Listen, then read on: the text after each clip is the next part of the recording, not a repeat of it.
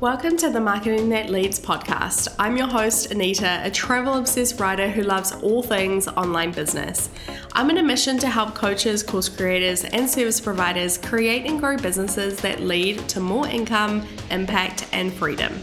I believe using evergreen and automated strategies such as blog, SEO, and Pinterest marketing is how you can become visible 24/7 with ease. In fact, I bring seven-figure traffic to my website on autopilot, and I'll show you how you can do the same. I'll teach you how to master marketing that leads to more free time, more traffic, more visibility, and ultimately more sales. Alrighty, let's get into it. Welcome to episode 18, and we're going to be talking about the different types of content that you can post on Pinterest. And there is a little update on this, a very recent update on Pinterest. So we're going to be talking about that, but also the secret to making scroll stopping pins that actually convert to more funnel traffic and more sales for your business. So at the heart of Pinterest is good content. We need to create and publish incredible, nice looking content for our dream leads in order to actually show up for them. I think when it comes to Pinterest, people think of it as just a platform for blog posts or a platform for photo inspiration or recipes. And people don't really realize how big the platform is and how many different industries and niches the platform stretches to. So Pinterest users are proven shoppers. And I want to share some proof of this. So 45% of people in the US with a household income of over 100K are on Pinterest. And then 80% of weekly pinners have discovered a new brand or product on Pinterest. So your dream clients and your dream customers are on Pinterest and they are looking for you, but you are nowhere to be found. Like, where are you? People are searching for you and your content, but you are not showing up. And every day that you are not consistently posting on Pinterest and showcasing your knowledge and showcasing your business, you're missing on opportunities. You're missing opportunities to bring people into your funnel and into your space so that they can purchase your products and services and have their problems solved. That is the truth. So you need to be creating Pinterest content that leads to not only blog posts and, podcast show notes if you have them, but also sales pages, also lead magnet opt-in pages, and to your shop if you have one. You pin it, they click it, you sell it. That's exactly how Pinterest works. It's that simple. Now, when it comes to Pinterest content, there has been a big update in the space that they recently announced. So previously on Pinterest, there was different kinds of formats of content that you could create. So for example, we had static pins, we had video pins, and we had idea pins. Well, Pinterest has announced that they're going to be merging those all together so that now you will just be creating pins. Now, when you do create pins, you can choose if you create pins using still images, you can create pins using that video element, using stickers, and you'll also be able to react to pins as well, like you would just with idea pins. Another thing that they said they are bringing into effect is more analytics on pins that have that video part to it. So you're going to be able to see watch time, which I love when a platform gives us more analytics because it allows us to dive deeper into what is working. So that's the big update. All of these different formats are going to be combined into one, and it's going to be just a pin. Now, let me tell you why I'm so excited for this update, because it simplifies content creation for busy business owners. And that is you, right? You run a business, you are busy, you have a million other things to think about. And the worst thing is when a platform has a million different formats. I'll take Instagram. We have reels, we have lives, we have carousels, we have just still images, we have all of these different things.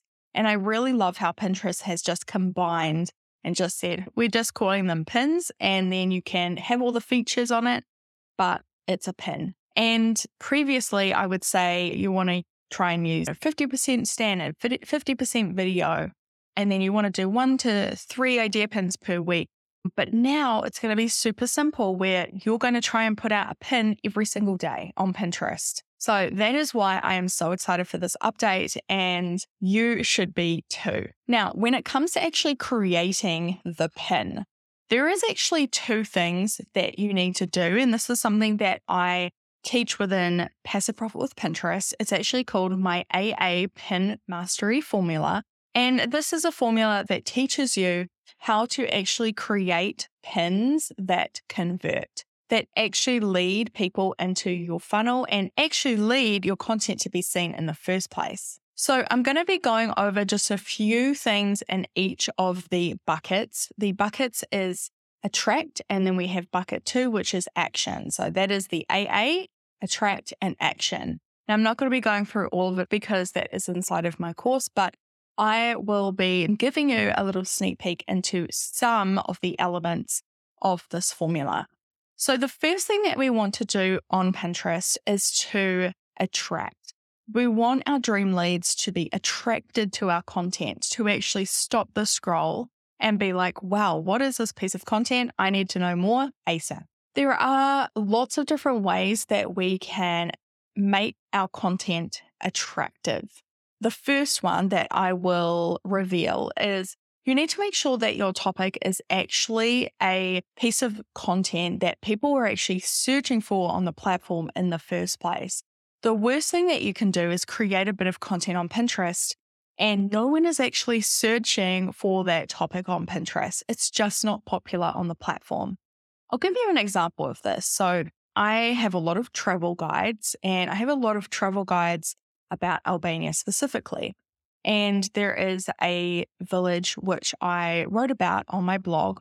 Now, this village, when I first went there, it wasn't really talked about at all. And so I was kind of the first bit of content, the first blog to cover this village. Now it is a lot more popular, but it's still pretty unknown and people are not actively searching for it. So I created these pins leading to this blog post about this village. And on the pin, I said your ultimate guide to, the village name. But then I realized I was getting no traction on the Pinterest content. And I was like, no one is typing in this village because people don't even know it exists. If you are leading to a piece of content where people are not actually searching for that piece of content, you need to think about, all right, how can I create, or how can I kind of adjust the content? So maybe adjusting the title to actually reach more people. So for example, what I did is I created some new Pinterest content, and the content went something along the lines of the best Albanian village to visit, and also the best or the most beautiful European village to visit. And I thought about how can this content actually reach more people and actually show up in front of people who are actively searching for a piece of content like this. How can I show up in front of them?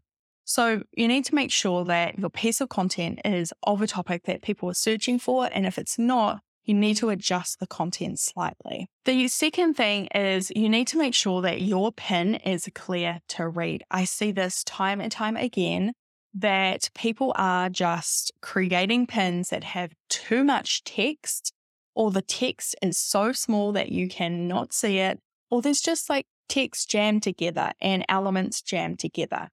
Now, most people who are using Pinterest are actually using it on their mobile.